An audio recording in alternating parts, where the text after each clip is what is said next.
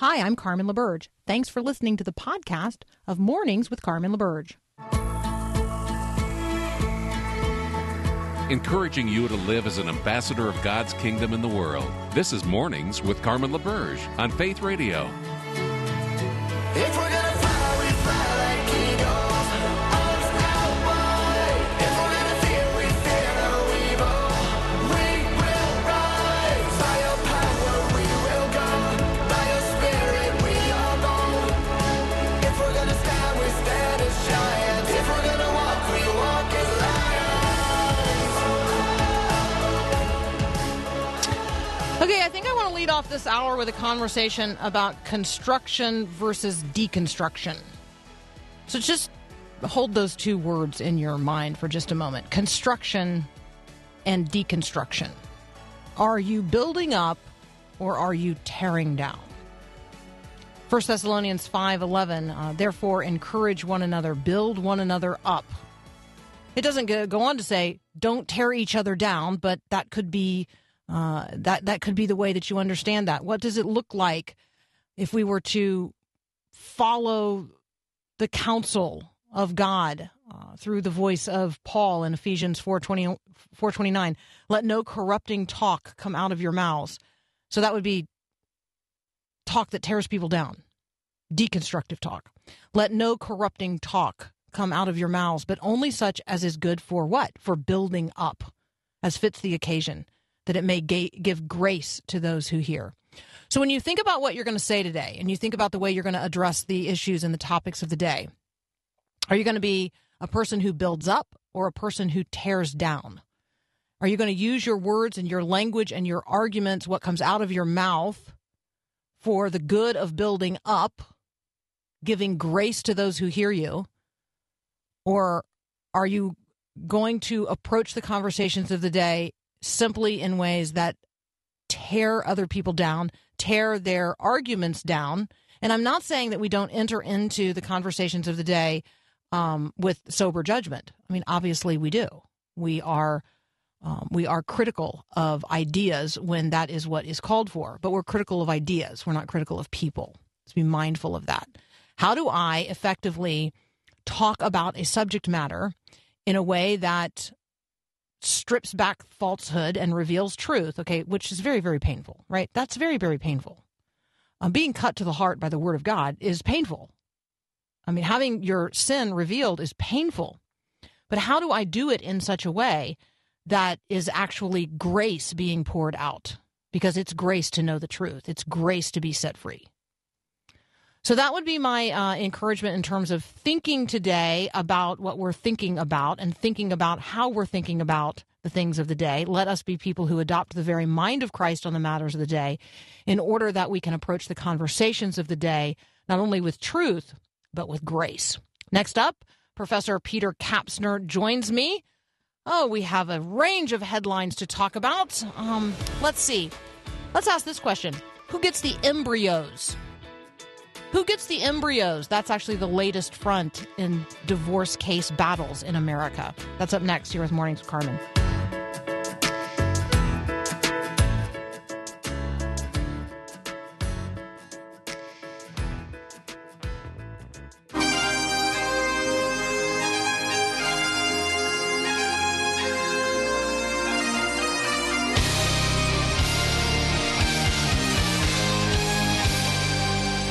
All right, joining me again today is Dr. Peter Kapsner. Welcome back, Caps. Thank you. Man, those bagpipes made me so happy. When Paul switched my song, it just makes me happy this morning, Paul. Thank you. Oh, you're welcome. Okay, so can we start with who gets the embryos? Yeah, that's quite an article, isn't it? That was out of the Washington Post in terms of what's going on. You want to set it up, or do you want me to just dive into it? I want to set it up. Do it, okay. Yeah. So we have laws in America that I don't know, surround marriage, but they also surround divorce. And so when a marriage comes to an end, which is a whole nother conversation we could be having, the most contentious issue now, at one point it was who gets the kids. Like, that's a huge conversation. Then it was like who gets the dog. And now it's who gets the embryos. So we got Ruby and John going through a very contentious divorce, and at the center of the conversation is the fate of their frozen embryos. Let's see. Ruby wants to use the embryos to have a baby, and in the divorce proceedings, she told the judge the embryos probably represented her only chance to have biological children. She's 37 years old. John, I think his name is John. John protested that he had no interest in having a child with Torres. Yeah. There you go.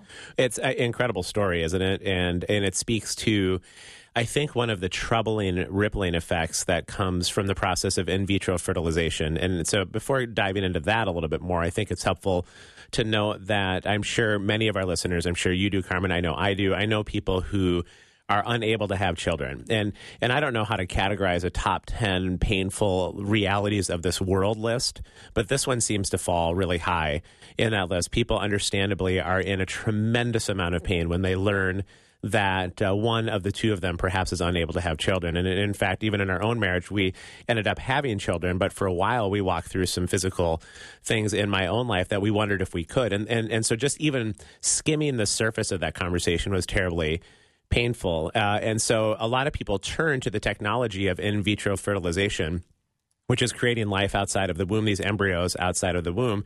It's a very expensive process. And because it's so expensive, most people decide to create somewhere in the neighborhood of 4 to maybe up to 10 embryos, of which then they implant a number of them in the mother's womb. And that's why oftentimes you see multiple birth babies in situations in vitro fertilization, as maybe they've implanted 3 or 4 to make sure that 1 or 2 come to full term, just simply because it's so expensive. But then what do you do with the remaining ones that didn't get implanted? Well, there is now a growing population I think it's in Atlanta, but there might be some other places across the country as well, where they store these embryos, and they're so tiny they can store thousands, if not tens of thousands of them on like a little cube the size of maybe a playing dice. And these embryos are now in suspended animation. They're frozen. They're considered viable for life for up to about 20 years. And as in vitro fertilization has exploded, you now have just maybe even millions, I think is the last number, of these frozen embryos. And now we're into a pretty thorny ethical situation on any number of levels. And what you're talking about then in this story is that this couple decided to have in vitro fertilization while married, thinking they're going to have children. And in the meantime, they decided they were going to get divorced. And the question becomes, so who gets to decide what to do with these embryos that have not yet been implanted? And yet they still sort of, this is terrible language, but they sort of own them, I suppose.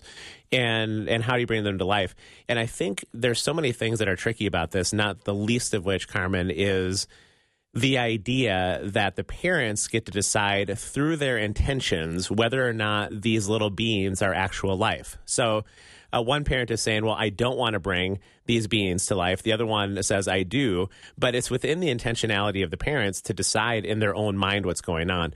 And wherever else we fall in the abortion conversation, we spend weeks on this in one of my ethics classes. I think one thing we underestimate is that life is in the intentionality of God. It isn't in the intentionality of us. It is what God's intention is for life. And I don't hear a lot of language in this conversation about the idea, what would God have us do? Should we even have stepped into this technology to begin with, number one? And number two, now that we've done, what would God have to do with these little beings that are in these places of frozen, suspended animation? And, I mean, we could just keep going from there.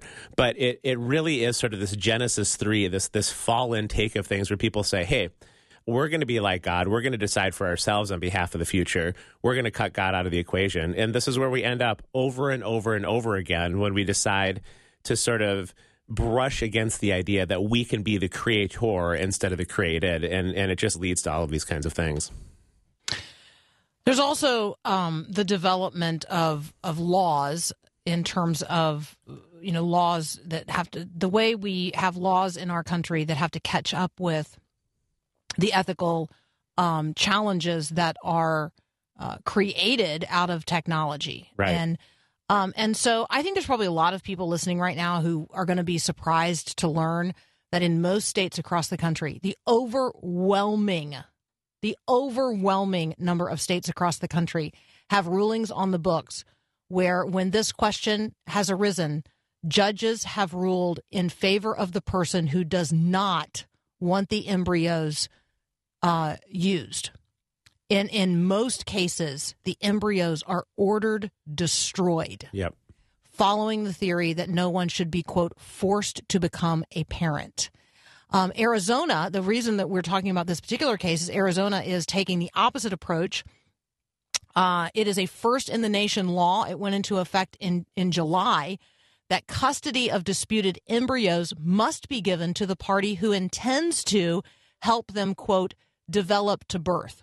This might be, I mean, in terms of the intersection of medical ethics and marital law in the United States of America, I mean, in terms of like pro-life legislation, this one is huge because we're really talking is. about millions of embryos across the country.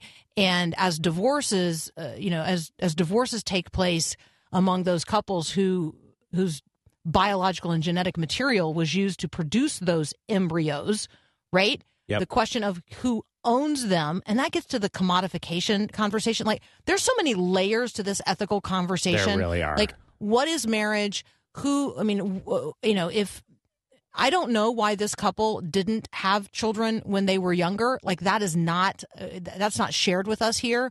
But one of the reasons that Ms. Torres thinks that this might be her last great hope for having a baby is because she's now 37. Like, there is a ticking talk. Talk ticking. Yeah. We Clock should ticking, take a break. yes.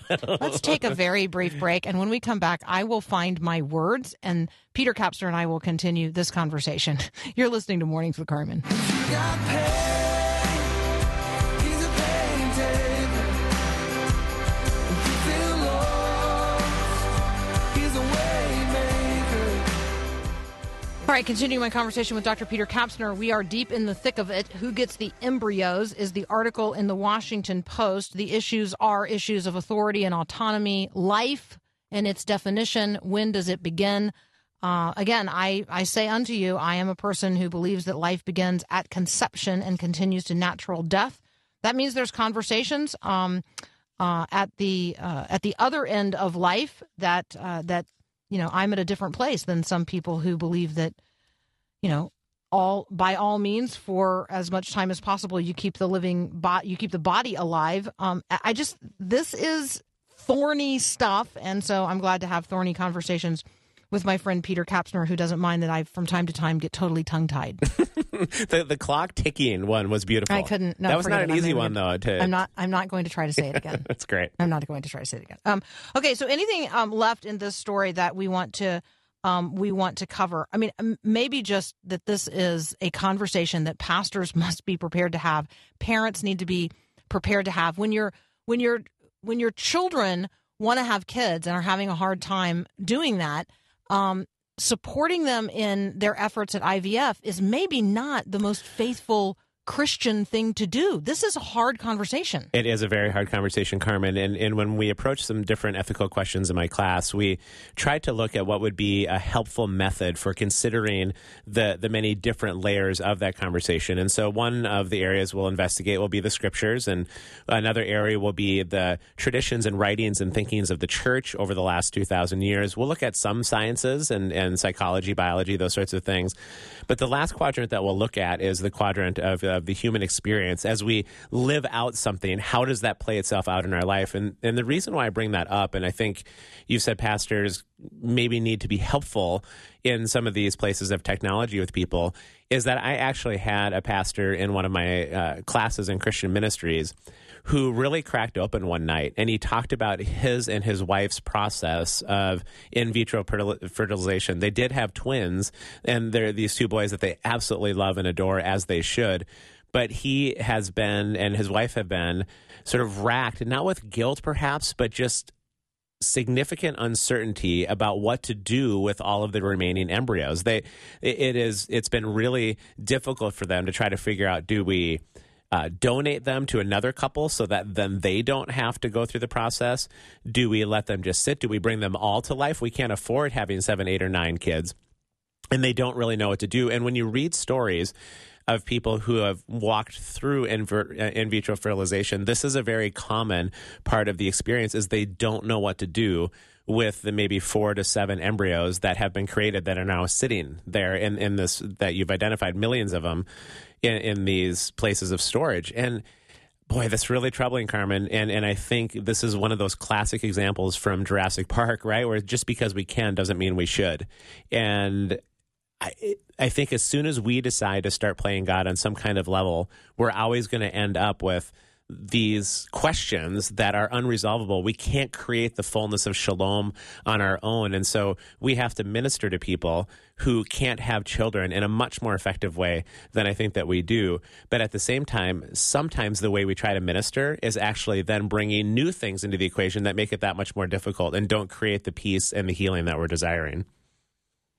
All right, if you're not familiar with embryo adoption, it is a big movement. There's a rising tide of embryo adoption across the country. The adoption of embryos is happening every single day, and babies are being born, some of whom have been frozen for more than 2 decades. Yep. So this is where technology and medical ethics and the Christian conversation and the value of every human life and the value of raising a child in a Christian family and all kinds of things, just end up as fodder for really, really, really good conversation. So, Nightlight is one of those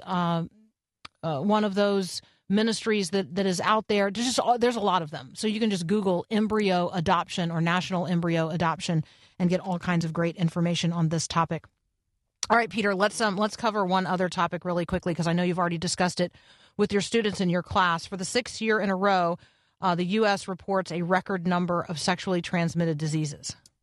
That's phenomenal. It really is quite the statistic. And I think one way to think about these things when we see this kind of phenomenon is to at least ask ourselves the question, should we go back and evaluate the premise off of which we are working that is giving rise to this kind of reality? And here's what I mean by that is we spend an entire class period kind of walking decade by decade by decade through the changing norms within sexuality. And we start in the 1960s. We obviously could go much further back than that, but we start in the 60s and look at the challenge to authority. We look at the rise of make love, not war. We look at the different changing morals around sexuality in which it really was taken out of marriage. And of course, people had sex outside of marriage prior to that. But this is when the shift happened that it began to be celebrated in some ways, as opposed to sort of underneath the surface that people would kind of turn away from knowing it happened. There's a big difference when we begin to celebrate.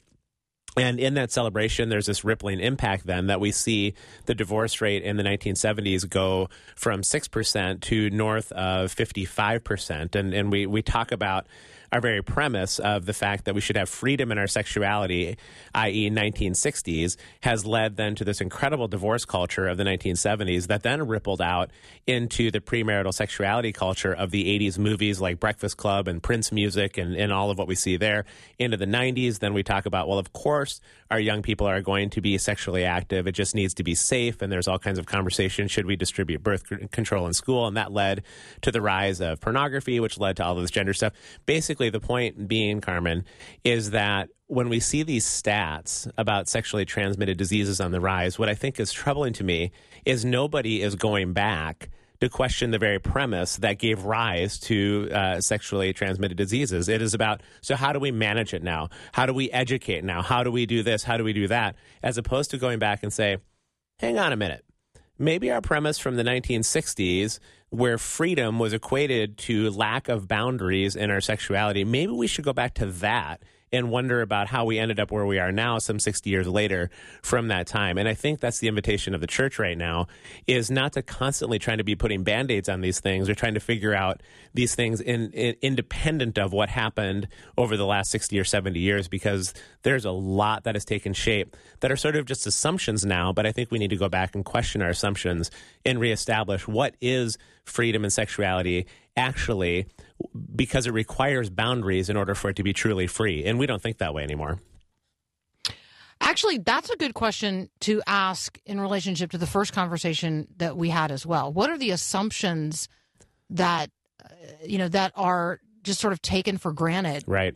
as a part of this larger conversation. No fault divorce would be a part of that. I mean, so I think there are lots of, that parenting is a choice, that a child is a choice. Like, go down the list. And that I control, and that a person could be bought or sold, or it could be owned. I mean, the fact that you could own an embryo, that this is treated like a piece of commercial merchandise, like that's something's going on there. So what are the assumptions that we're making in our culture? What are the assumptions we're making in our jurisprudence? And what are the assumptions that we're making behind the conversation, that we are now in the 6th year in a row in the United States with a record number of STDs? I mean, that number is going higher and higher and higher every year. Well, there's something behind that, and there's some assumptions behind that, and those assumptions need to be challenged. For sure. Well said. Yeah. Well, you said it first. So, all right. That's Dr. Peter Kapsner. Thank you so much for joining us. Good luck across the street with your students today. Yeah, thanks so much, Carmen. Great to be with you guys. Likewise. We'll be right back.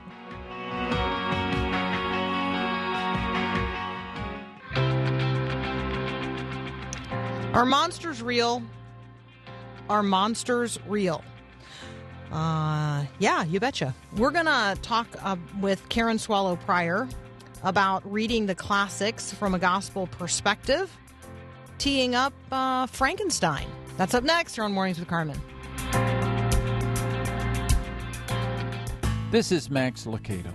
Why did Jesus live on the earth as long as he did? To take on our sins is one thing. To experience death, yes. But to put up with the long roads, the long days, why did he do it? Because he wants you to trust him.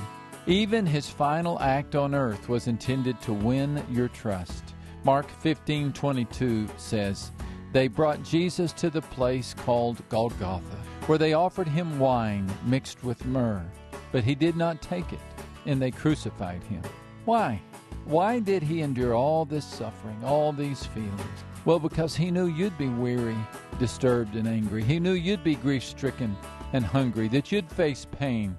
A pauper knows better than to beg from another pauper. He needs someone who's stronger than he is.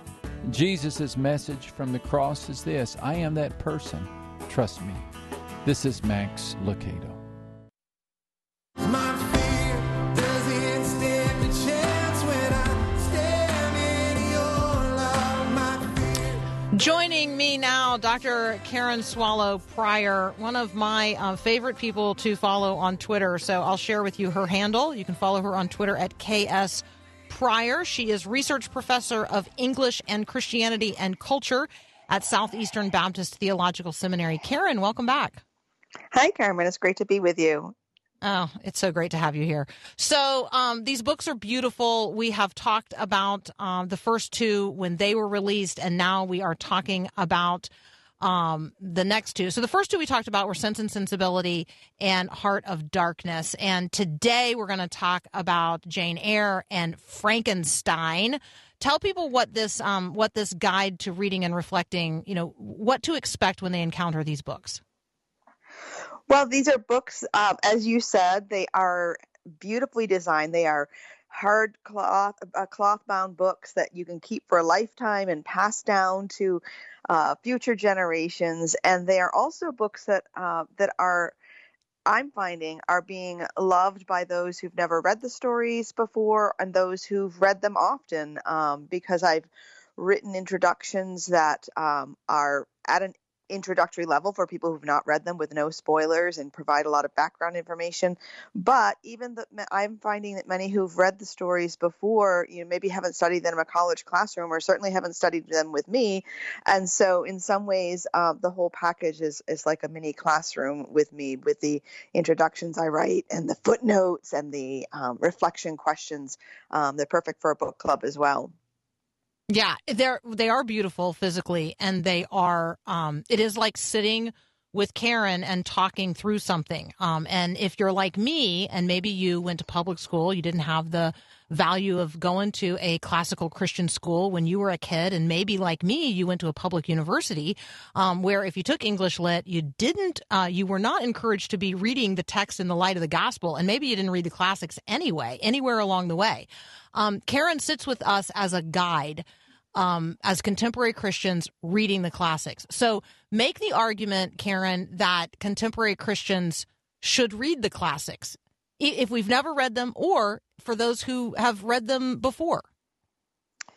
Yeah, your experience, as you were talking about going to school, was just like mine, Carmen, because I also went to public school and a state university, and really had to learn myself later in life when I began teaching at a Christian university how to think about works of literature through a gospel lens. And that's really why my publisher wanted B&H had this idea to produce these books, because they're, of course, we can enjoy them the same way that anyone else can. But the things that make great works of literature great are actually the fact that they reflect universal, enduring human questions about the human condition and human meaning and purpose. And so even if they aren't written by a Christian, they still wrestle with those questions. And so I've included in the introductions and the questions angles that help us to view these questions through the Bible, through whether it's scripture passages or just biblical principles, or Christian worldview questions that we can bring to the text. There are lots of ways of enjoying these works of literature, and I think as a Christian, it's even richer and deeper. Yeah, reading every text in the light of the gospel is a part of the approach here. And yes, I do have a set of these beautiful books to give away. So if you would like to enter the drawing for the set of 2 that I have today. So the set is Frankenstein, A Guide to Reading and Reflecting, and Jane Eyre, A Guide to Reading and Reflecting. Karen Swallow Pryor is the author. Our friends at B&H sent us a set to give away today. Text the word book to 877-933-2484.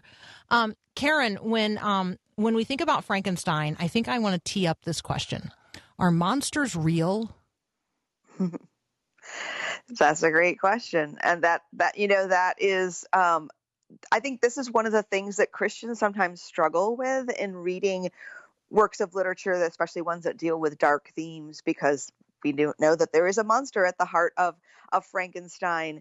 But even though in the story it's a literal monster, there is so much symbolism and meaning that we can draw from it, that we can apply to our own lives that are so different from the story of Frankenstein. At least I hope so.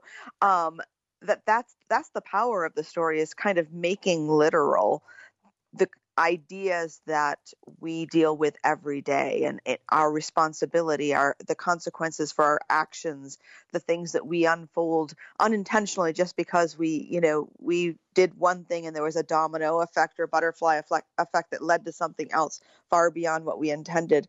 That's what's happening in the story of Frankenstein, along with a lot of other things. And so in that sense, we create monsters every time we sin, and it has ripple effects that hurt and harm other people. And Frankenstein is a story that we can read through that lens. So, Karen, it occurs to me that in each of these releases so far, the first with Heart of Darkness and Sense and Sensibility, and then this time Frankenstein and Jane Eyre, I feel like there's a book to hold in each hand. There's sort of a book that's, got like a dark, scary, I'm not sure I want to go there, and you take me there, and I'm not afraid because I have you as a good guide. And then there's, something that is seems good and light, but then I discover is much deeper and richer than maybe I ever expected. Talk with us about sort of the release process, because 2 at a time, maybe feels like a lot to consume, but it also sort of sets me up for summer-long reading. Yeah, this is such a good question. Thank you, Carmen, because yes, this series will consist of 6 books when it's done, and I'm releasing 2 at a time. And of course, I'm choosing works that I know and that I love and that will make a nice complete set, hopefully. But also, I am picking pairs that I think do balance and complement one another, as you suggest. The first one was Sense and Sensibility by Jane Austen and Heart of Darkness by Joseph Conrad, and you couldn't really get more opposite than those two. Yet what you just said is with good works of literature, it's not the surface that matters, it's what's underneath. So on the surface, Frankenstein is a very odd and disorienting story, and on the surface, Jane Eyre is a sweet kind of love story. But underneath both of them are themes that in some ways are actually very familiar, or very similar to one another, especially in Jane Eyre, because without giving anything away, there's something very scary at the heart of that story as well. But both novels leave us asking questions about what our purpose is and what our creator created us for, and what what path we should take and what pitfalls we should avoid in fulfilling that purpose. Yeah, absolutely. It's just excellent. It's well done. I see the genius of releasing them two at a time, and I mean, I've told you before, having you as my guide in reading them makes the whole thing far less intimidating.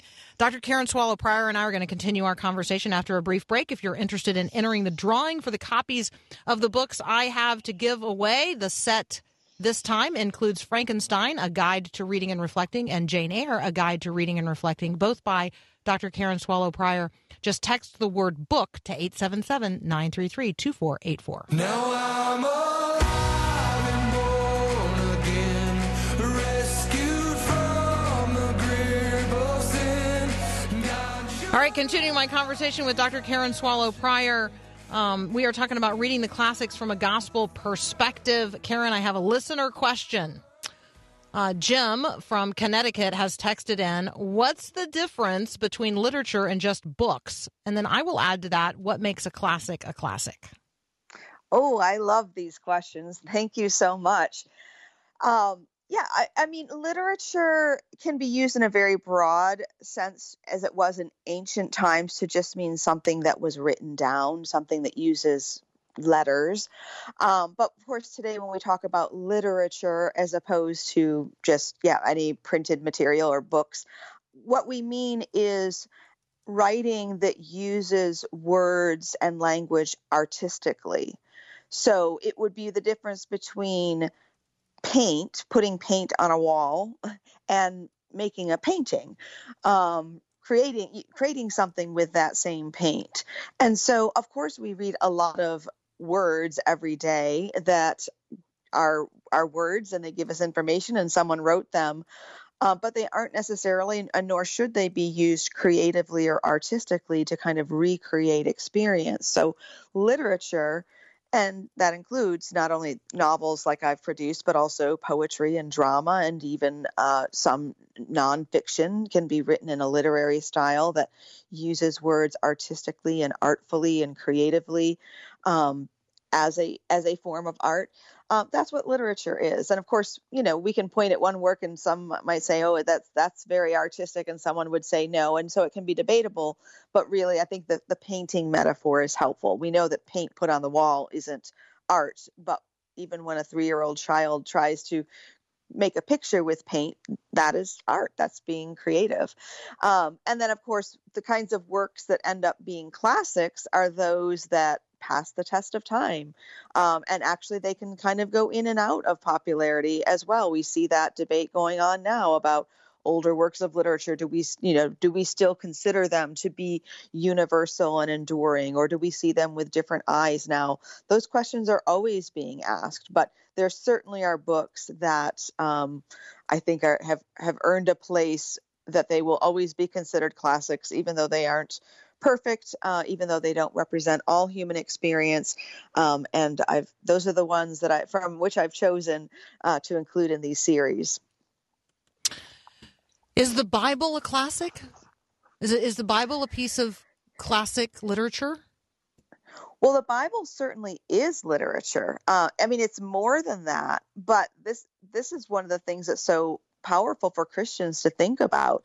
If the Bible were just simply a text of information, kind of giving us instructions and like a how-to manual or a newspaper report, which it does have some of that, but if that's all that it was supposed to be, it would have been written that way. But instead, God, in his providence, chose to deliver his written word to us in many different genres, many different styles in poetry, in prose, in drama. The book of Job is really an extended drama between a conversation among friends set in a narrative. Letters, all of these different forms of literature are in the Bible. And of course, they are all true. They're all inspired by God. So that makes them more than literature, but the Bible is the greatest literary work ever written. Yeah, I asked that question because I just recognize there's just a lot of folks in the world who might find themselves not interested in reading the Bible. And I know that there are then people who teach it as literature, as an approach to, introducing it into the conversation. So I just thought, since I got you here, I'd ask. And in the spirit of I have you here and I'll ask. We're both women and we're both Southern Baptist. And my guess is you're getting a lot of the same questions that I'm getting, which is, as a woman in the Southern Baptist Church, sort of where are you in this very public conversation that is taking place about the role of women, particularly when teaching? I mean, you teach at a Southern Baptist seminary, so you seem like a good person to ask. Yeah, when you ask where am I feel like I'm kind of right in the middle of it. And especially at this, this time in my life where I have transitioned to teaching in a seminary context where there aren't very many female seminary professors. Thankfully, there are a growing number of female seminary students, and this is really good because we are seeing some walls fall down that probably never should have been up in the first place in terms of providing and encouraging women's theological education, providing and supporting women in ministry roles in a variety of places and ways, not only here in America, but around the world. So this is this is a place and time in the church, I think, where we're asking some hard questions. And I think women are asking questions of the church that they should be asking. And I want to be there to hopefully offer some better answers. Yeah, I think that there are better questions being asked as well. And so I appreciate that you sort of remain in the context and in the conversation because better questions need good answers. And so, just thank you for staying in there. I like the approach to the conversation. I heard you answer this about, having an impoverished imagination, that part of this is we need to have better imaginations. Talk a little bit about that. Yeah, I mean, I love how this question kind of brings together these two topics in the conversation this morning, because in some ways, the questions and issues and problems we're facing in the church, in the questions around women in particular, but I think a lot of other questions that we're facing are because we do have these limited imaginations. Like we think that there's only answer A or B to this question. And so everyone piles up on either team A or team B, when in fact, maybe those are not the best answers because it's not even the right question.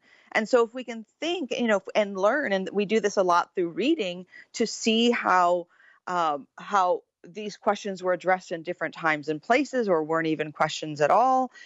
For example, if we think about the issues of race that we're facing right now in the church as well, those are such 20th and 21st century American questions. The church exists around the world among populations that are all different colors. And so they aren't even asking the same questions that we're asking. So it's time for us as a church to look to our brothers and sisters around the globe and understand the questions that they're asking, because we get caught up in our own immediate moment, and that's what limits our imagination. So through reading and through actually looking to brothers and sisters across the world and throughout history, we can expand our imaginations in so many ways so that we can see our own problems very differently. Yeah, and as you're listening, before you freak out and everybody starts texting me, Karen is saying all of that in the context of an imagination that is that's bound by Scripture and totally captive to Christ, and and Holy Spirit guided, directed, and everything else. So let's be clear about how we view Yes, Scripture and how we view one another. And as we're having these conversations, Let's be people who show grace to one another and have the capacity to have real conversations that start with real listening. So, Karen, as always, thank you so much. The books are beautiful. Your guide to helping us read them is tremendous. And thank you, as always, for the conversation. Thank you so much, Carmen. Absolutely. That's Karen Swallow Pryor. You can follow her on Twitter at KS Pryor. We'll be right back.